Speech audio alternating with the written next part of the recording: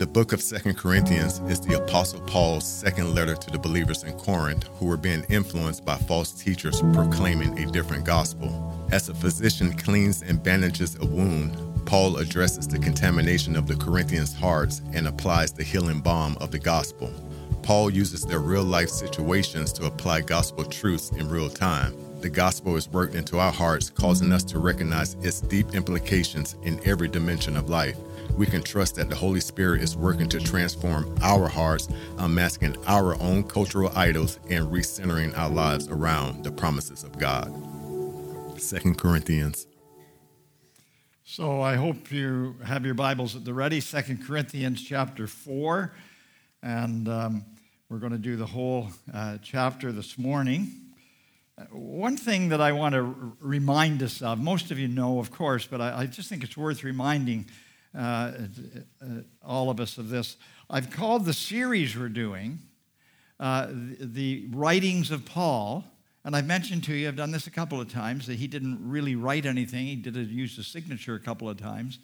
But that he would have what they called an amanuensis, I just called a secretary, who would be a skillful individual who could write down what Paul was saying in the Greek language. Now, the individual that would be doing this would really understand the language. The Greek language is different in a sense than the English language in this way. The fewer words mean more things. In other words, one word can take about 5 English words to get the same emotion across. And so when Paul's letters were read in the churches, the people could feel, and I talk about this a lot as we're going through it, but this is important in this particular sermon, they could feel Paul's emotion just by the tenses and the way that the Greek words were used. People didn't have Bibles and scrolls all around them. They had some letters that came from the apostles and others who would write back and forth. But these letters would be read to the whole body in that area, in this case in Corinth. And they'd all come together and they would hear the letter. And I say that because it's important that we understand Paul's emotions in what he's writing because of all that's going on. And it's important because it'll help us because we feel some of the same emotions in similar but different circumstances than Paul is having here. So, Paul has started the church in Corinth. 18 months he worked with the church, and Paul and Timothy, Silas, there were others, but they were the 3 main ones. And many people from that Greek culture had come into the church, and Paul had done a lot of teaching, and then as was his norm, he went on from there to go on more missionary journeys to start more churches. But when he left the church, either someone came in after, we don't know for sure, or they were already there, but one person at least who probably got together other people came against Paul. And the reason they did is they wanted to take charge. They wanted to be in control.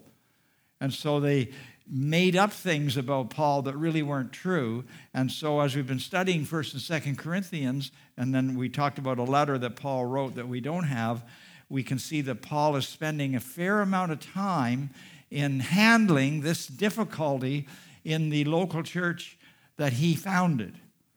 And I think it's incredibly important that we see the emotion and the contrast between Paul and those who are causing all the trouble in the church. So, I would say it this way. Paul has been reluctantly defending his apostolic ministry against false teachers who have become a part of the church. They had already taught that Paul was too ugly, too poor, too persecuted to be an authentic apostle. After all, these false teachers were smooth preachers whom everyone liked, and they lived well on their incomes and were recognized for their abilities. But what they had to say about Paul was not complimentary. They said Paul had become discouraged, and he had given up, and that's why he left the Corinthian church. He was a quitter. They're saying that Paul was dishonest and devious, using deceptions to get money. They said Paul was distorting the Word of God, being purposely obscure and hard to understand. These unfair accusations did not cause Paul to give up. To give up. That's why I've called the sermon, Do Not Lose Heart. We see that twice in the passage. Or Don't Ever Quit. He didn't give up. I'm sure he got discouraged, but he didn't give up. So, in spite of the rejection, he pursued the Corinthians with true Christian love. He was suffered, even faced death. We've already read that in the 2 Corinthians. And Paul says again that he is not going to give up. He's not going to lose heart. And he's writing the letter so he can say to the rest of us, don't lose heart no matter what. Now, you'll remember this from last week, 2 Corinthians chapter 3, verse 5 and 6. Paul says, not that we, he's talking about himself and Silas and the others that are helping him, Timothy, not that we are competent in ourselves to claim anything for ourselves, but our competence comes from God. He has made us competent as ministers of the new covenant. Paul has this ministry of grace, while the false apostles have the ministry of rules, legalism it's called. So chapter 4, verse 1, follow along in your Bibles as we read it. Chapter 4, verse 1. Therefore, since through God's mercy, we meaning Paul and Silas and Timothy, therefore, since through God's mercy, we have this ministry. God gave it to us, he's saying. We do not lose heart. Now, the real key to Paul's perseverance was the certainty of his calling from God. That's really important. Near the end of his life, he wrote 2 letters to Timothy, and one of them reads this way, 1 Timothy chapter 1, starting at verse 12. Paul writes, I thank Christ Jesus our Lord, who has given me strength, that he considered me faithful, appointing me to his service. Even though I was once a blasphemer and a persecutor and a violent man, Paul was a terrorist. He was a religious terrorist. I was shown mercy because I acted in ignorance and unbelief. His unbelief was purposeful. The grace of our Lord was poured out on me abundantly, along with the faith and love that are in Christ Jesus. Here's a trustworthy saying that deserves full acceptance. Christ Jesus came into the world to save sinners, of whom I am the worst. But for that very reason, I was shown mercy, so that in me, the worst of sinners, Christ Jesus might display his unlimited patience as an example for those who would believe on him and receive eternal life. And then he just worships. Now to the King, eternal, immortal, invisible, the only God, be honor and glory forever and ever. Amen. Paul often just broke out in praise because he realized he was the worst of sinners in a lot of ways. Now, Paul had been called as a dispenser of grace. In 2 Corinthians chapter 2, verse 17, Paul said, unlike so many, we do not peddle the word of God for profit. We're not in it for the money. On the contrary, in Christ, the Messiah, we speak before God with sincerity as those sent from God. It is very dangerous to call attention to oneself in the ministry. God did not make us to be famous. I've heard this phrase about some pastors. He's bigger than life. We can't survive such a temptation. We'll be destroyed every time. It is Jesus who is to be famous. It is Jesus we are pointing to, not the preacher. And in verse 2, Paul says, rather, we have renounced. Now, here's one of those Greek words that we need a few English words for, and that way you get the emotion of Paul. So to put some English words in with it, Paul is saying rather strongly, rather, we have renounced once and for all secret and shameful ways.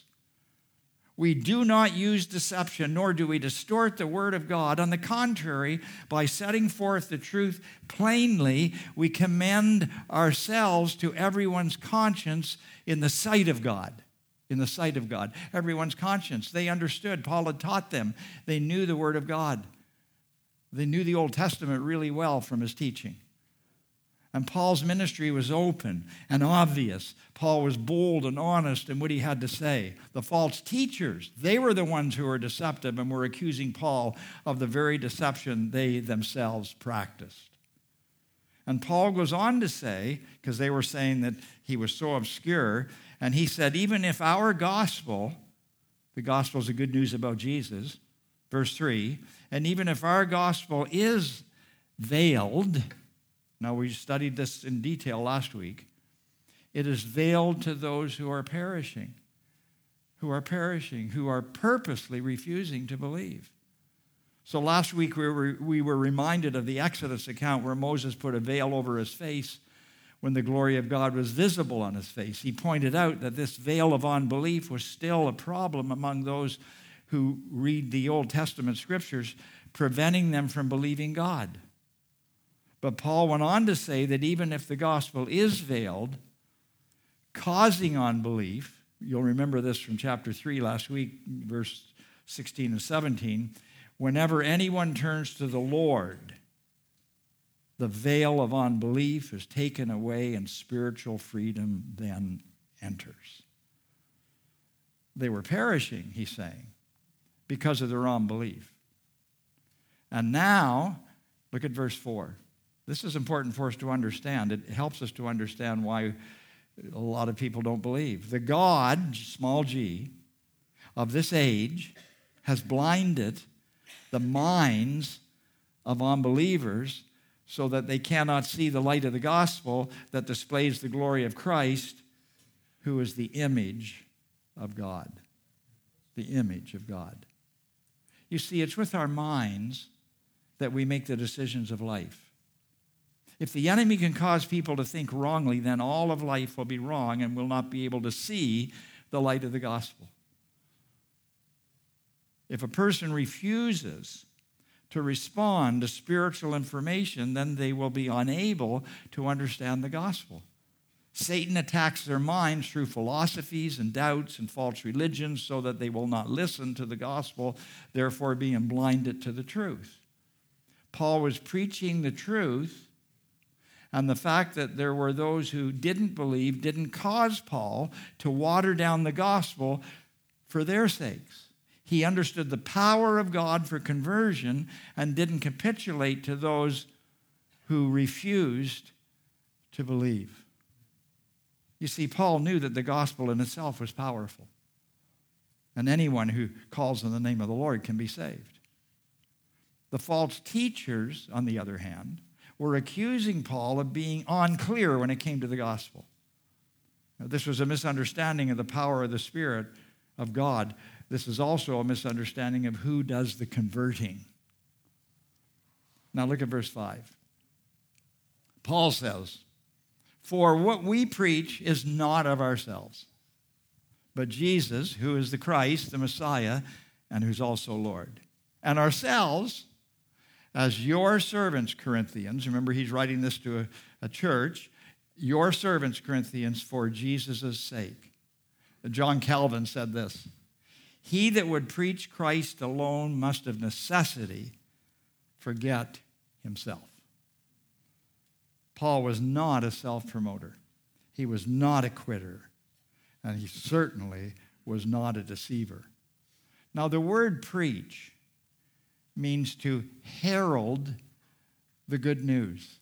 It's a very interesting word. Oh ye, you can think herald the good news. I grew up in part of my life in a little town in Ontario, Canada, with about 9,000 or 10,000 people. And I remember back when I was a little boy, there would be a car go through the town with a great, big, huge speaker on top. It looked like a bullhorn that had grown too big for the inside of the car. It's on the roof, and then the car's going up and down all the streets in the town, and somebody's got this microphone, and they don't say, "Oh, hear ye, hear ye." They just say, "We're announcing that in the arena tonight, the Smith Falls Bears will be meeting the Pembroke Losers," and all of the various other things that were going on in the town. They were heralding the good news about all that was happening in our little town. Well, that's what the word herald means regarding the gospel, to tell everyone that through our relationship with Jesus, we all may have the freedom of eternal life. We're to herald that. We're to announce that, to let people know that is true. And then in verse 6, Paul adds, "For God, who said, 'Let light shine out of darkness,' made his light shine in our hearts to give us the light of the knowledge of God's glory displayed in the face of Christ." Paul is probably remembering the light that he saw on the road to Damascus when he was converted. If there's anybody that was a non-believer, he was about as strong a non-believer as you'll ever find anywhere. When the Bible talks about the glory of God, it is most often talking about the presence of God. Paul saw the glory of God on the road to Damascus. He was on a murderous going to murder people. Well, he was going to go in and arrest people and bring them back to Jerusalem, but many of them would die. He was on a murderous mission.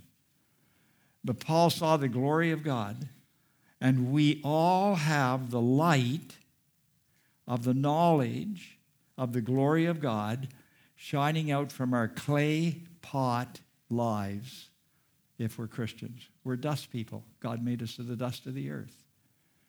And we're just clay pots.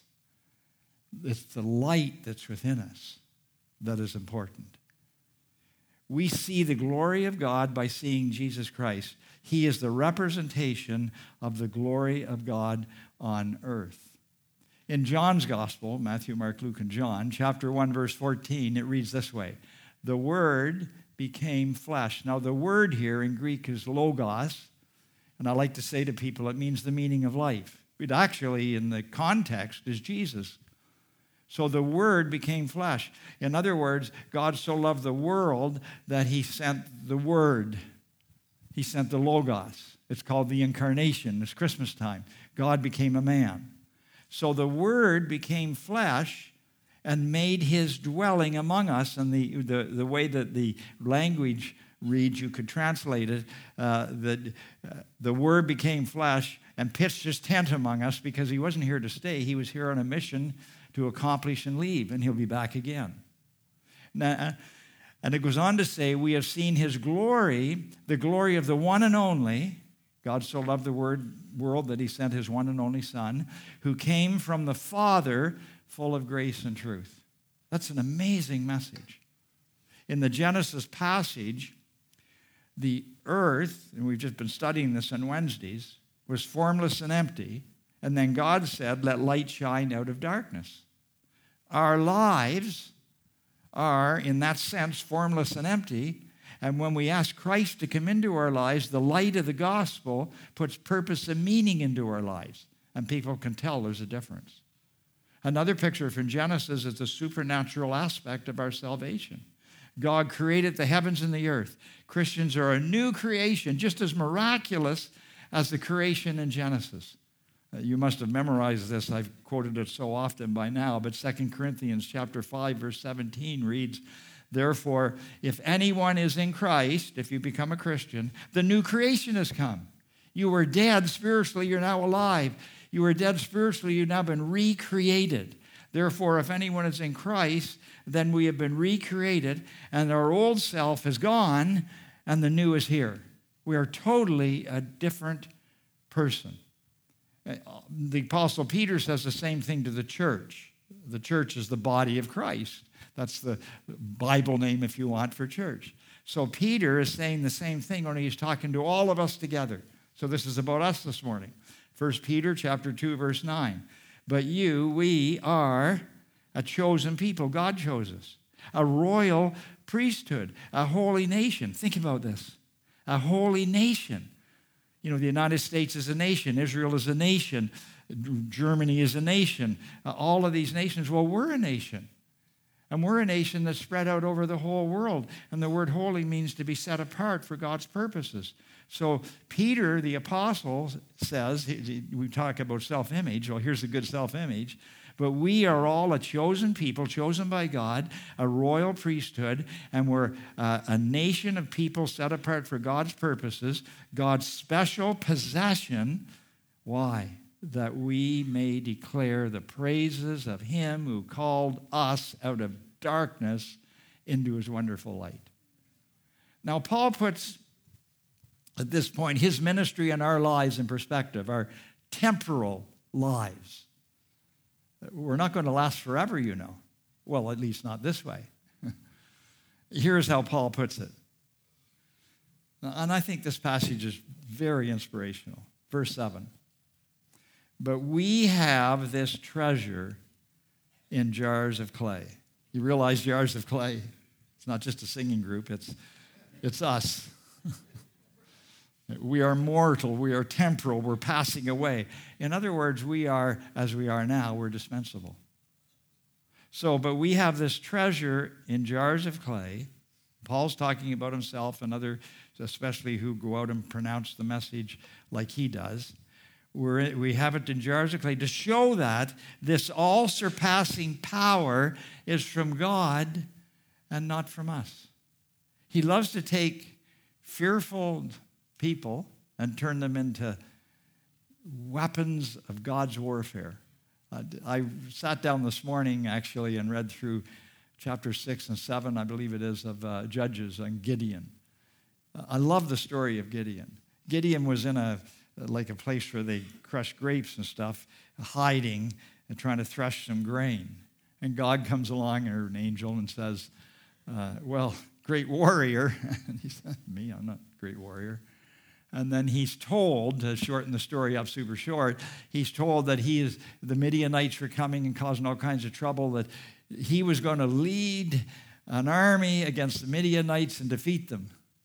And of course, his answer to that is, you got to be kidding. That's not going to happen. Not for me. I'm just hiding here and just leave me alone. And so finally, God keeps at him, so he says, okay, here, let's just do this.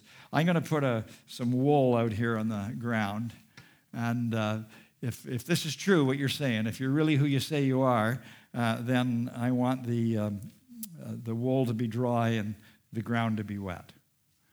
And so that happens.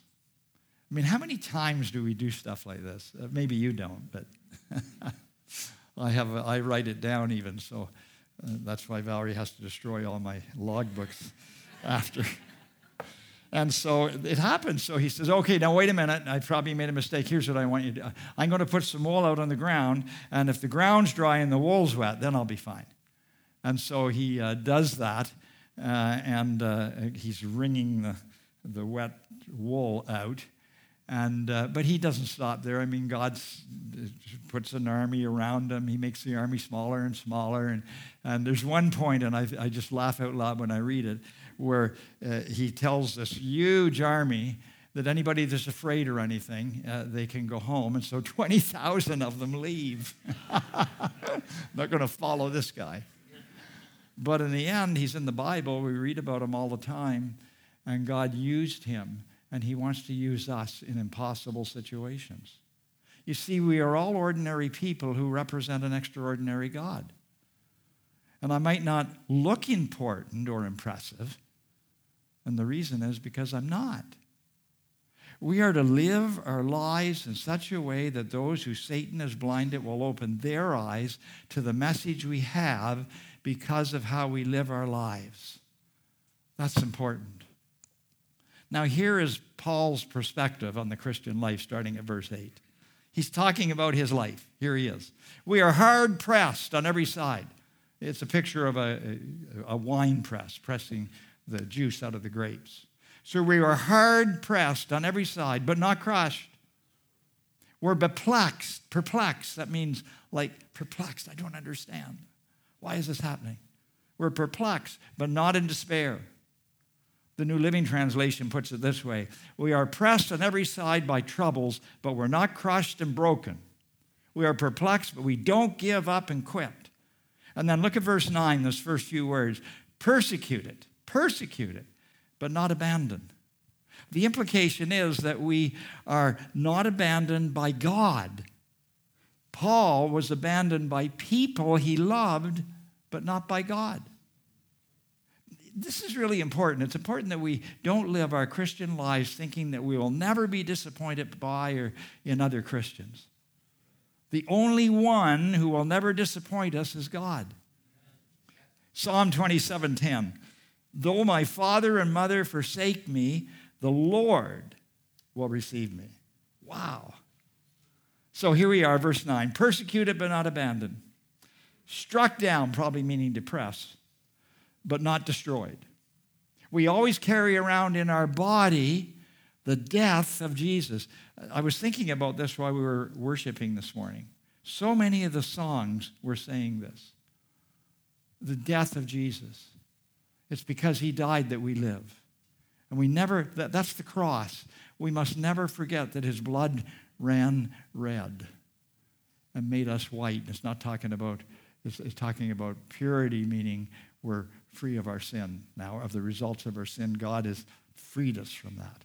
So we always carry around in our body the death of Jesus so that the life of Jesus may also be revealed in our clay pot bodies.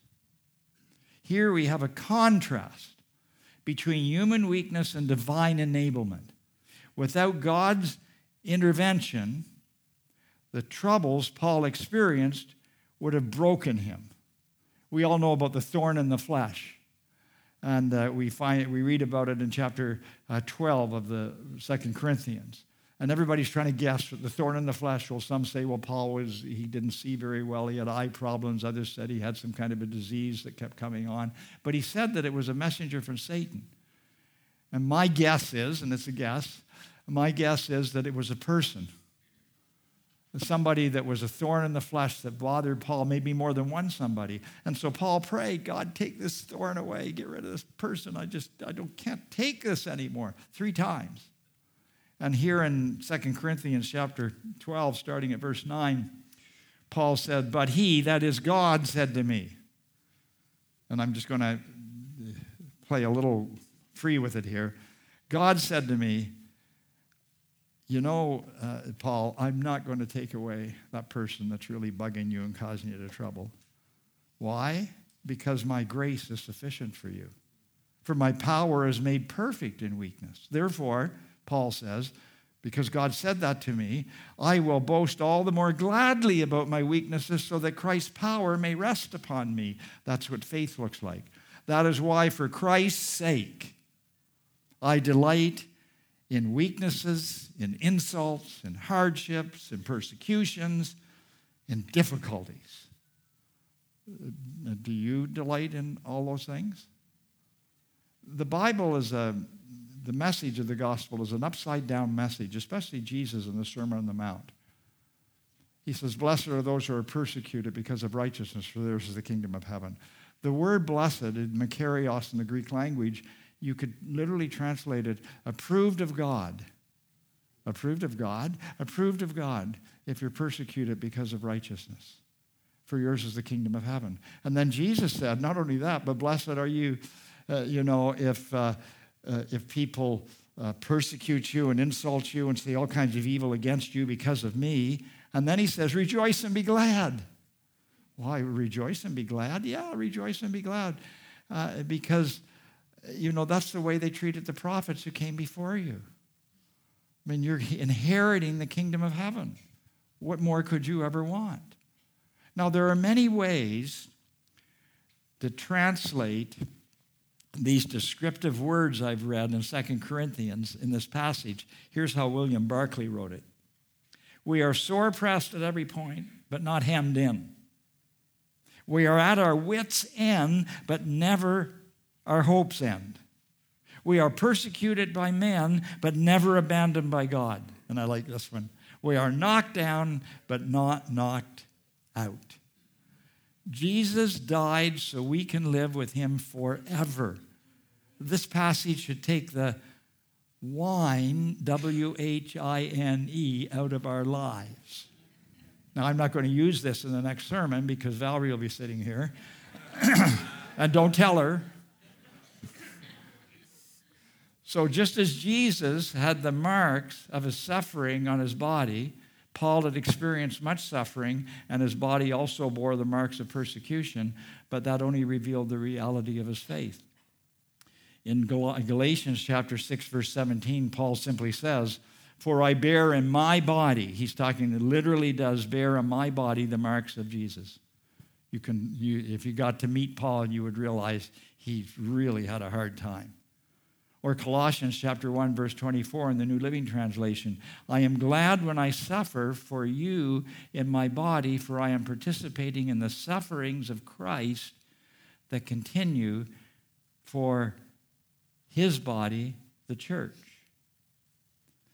Paul literally had the battle scars of persecution to prove he was a bona fide apostle, a disciple of Jesus Christ. The life of Jesus is revealed in us by how we live our lives during trials. If we are willing to suffer loss for Christ's sake, then we'll be enabled to live life for Jesus. We will not be crushed. We will not give in to despair or depression. We will not feel abandoned when people persecute us, but will not give in to the feeling because God is with us and will never abandon us.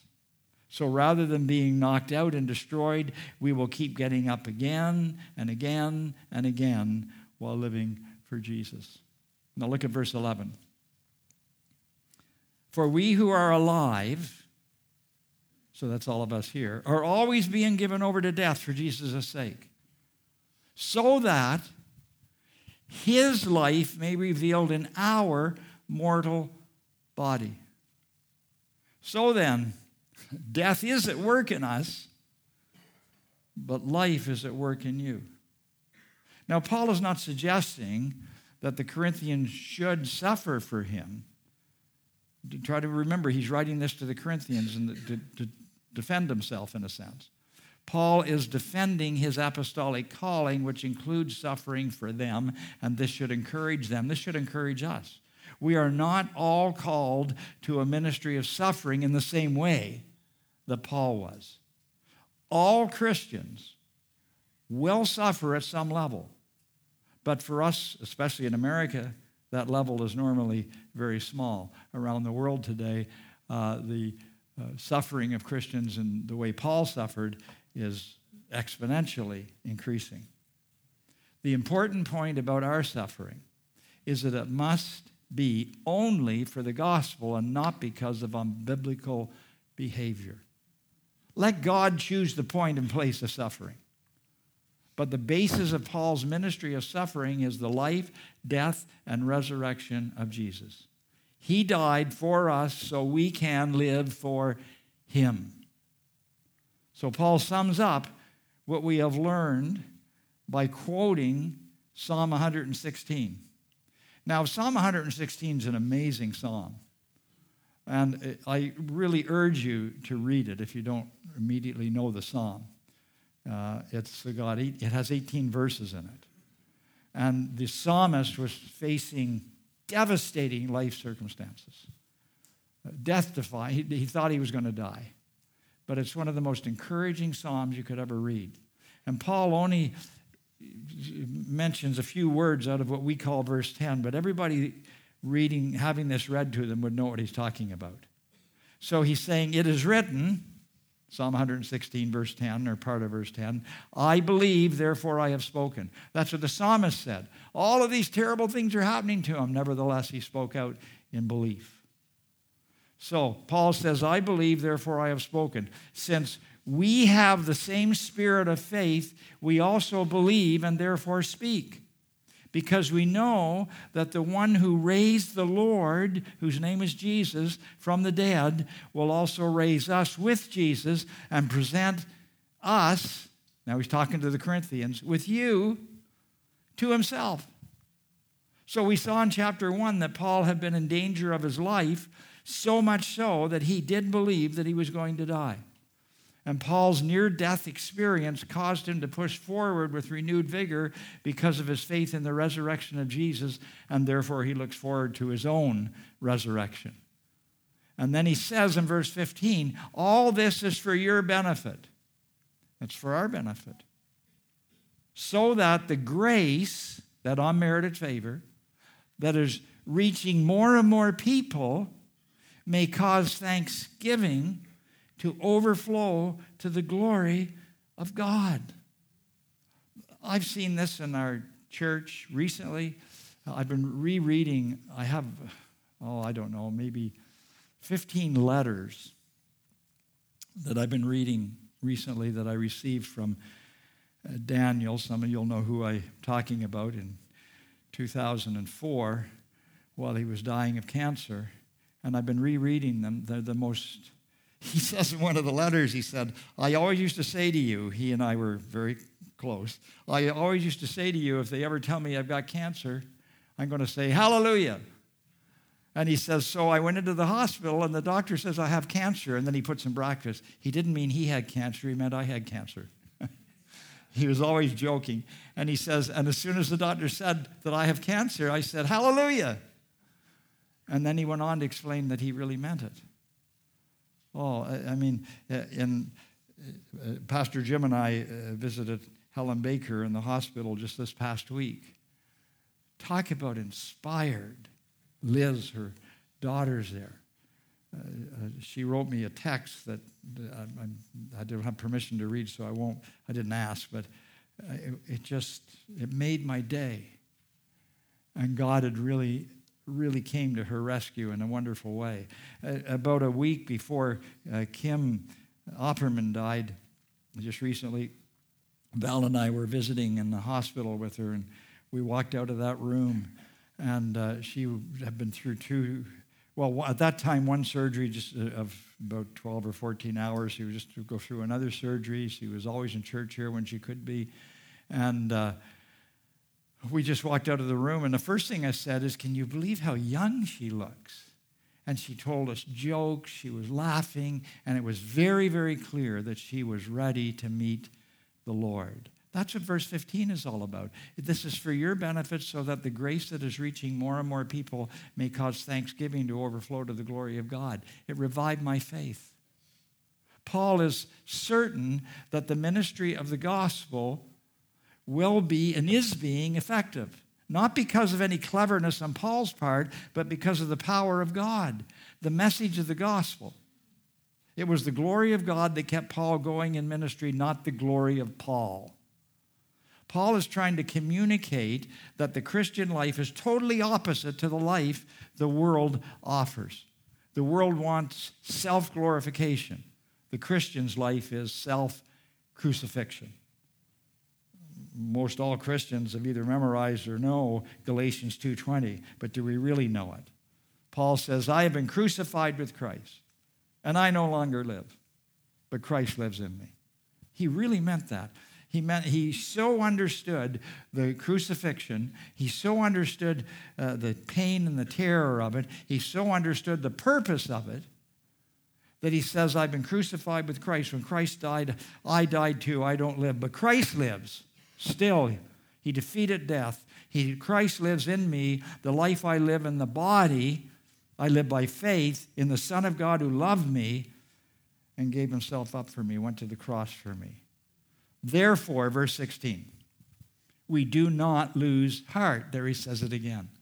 Though outwardly we're wasting away, yet inwardly we're being renewed day by day.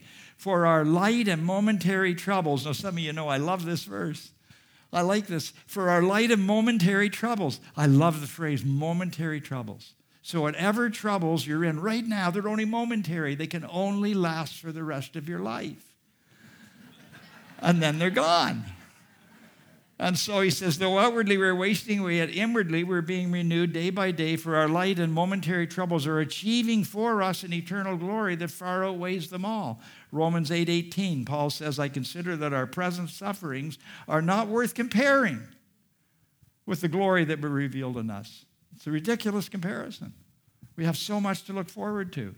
So verse 18 says, so we fix our eyes.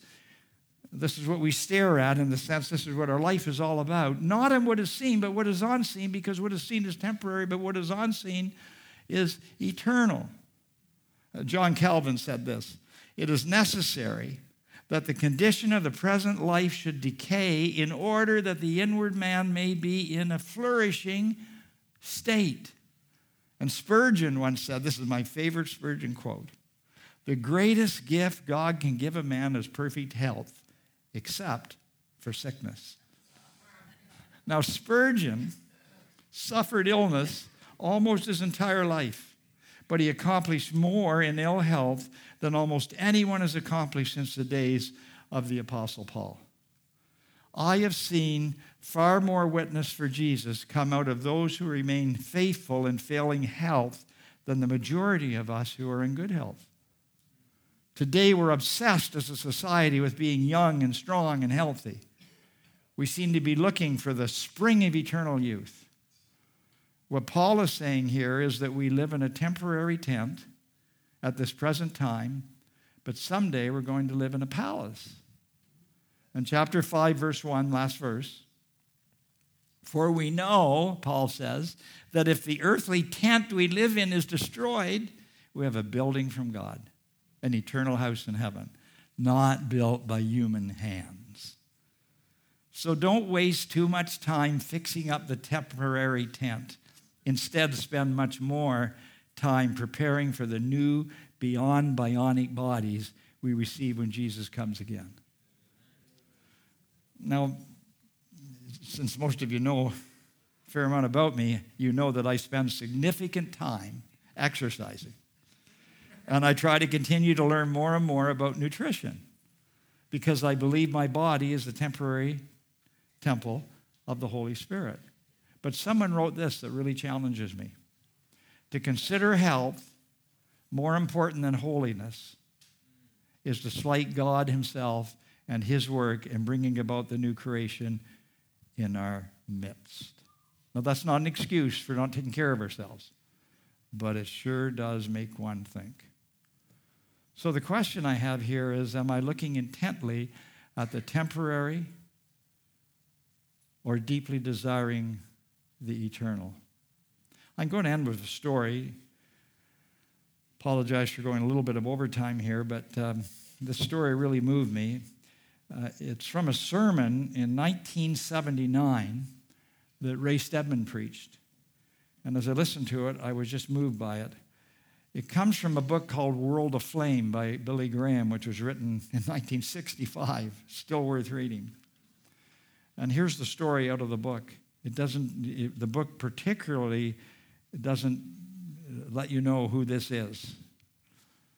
For a long time, I have been bitter about life. It seemed to have dealt me a dirty blow, for since I was 12 years old, I have been waiting for death to close in on me.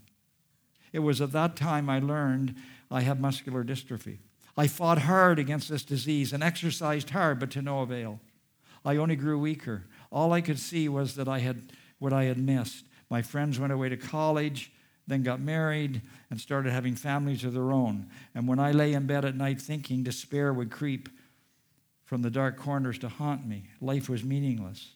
In March of last year, my mother brought home from our public library Billy Graham's book, World Aflame. I started reading it, and as I read, I realized that I wanted God.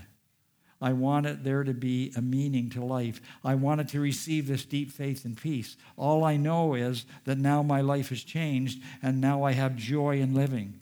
No longer is the universe chaotic. No longer does life have no goal. No longer is there no hope. There is instead God so loved the world that he gave his only Son, that whoever believes in him should not perish but have eternal life. I continue to grow weaker. I am close to being totally helpless, and I'm in pain most of the time. But sometimes I'm so glad I'm alive that it's hard to keep myself from bursting at the seams. I can see for the first time the beauty all around me, and I realize how blessed I am. Despair is such a waste of time when there is joy, and lack of faith is such a waste of time when there is God. So, question.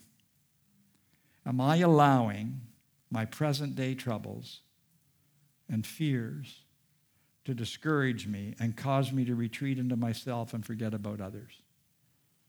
Psalm 90 in verse 12 reads, "Teach us to number our days that we may gain a heart of wisdom."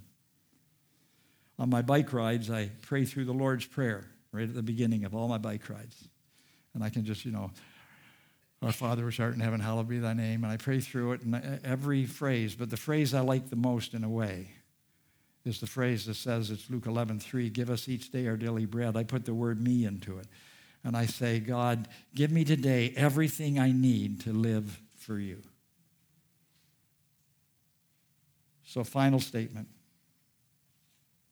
I've lived by this for decades now. It is never too late to start over and get it right.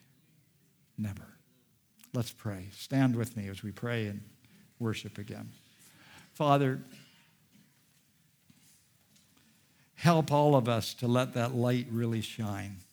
We know that we are in these clay bodies, and we know that they're failing no matter how much we exercise or run or bike or eat, all of that. Now, Father, you've given us all the ability to take care of ourselves, but you are taking care of us, the real us that really counts. And therefore, whatever comes into our life comes through your hands first. Help us to be that light that shines through our lives, both when we suffer and then when we have the temptation of huge success. Both are dangerous enemies. So help us to live for you. And if there are any among us here today who have sort of given up on all that, I pray that today they'd start over again. It's never too late to start over, and we can start over again and again and again, and you'll strengthen us more and more each time. And I pray if there's anyone here, Father, that has never given their life to Jesus, or anyone online that hasn't done that, don't wait, do it now. Just say, "Dear Father God, I believe Jesus is God, that he died for my sins, that he rose from the dead. Please save me." And if we just simply pray that and we really mean it, like whoever that person was in the story we read at the end, you will come into our lives and you will give us the joy that is hard, the peace and joy that passes all human understanding. In Jesus' name I pray.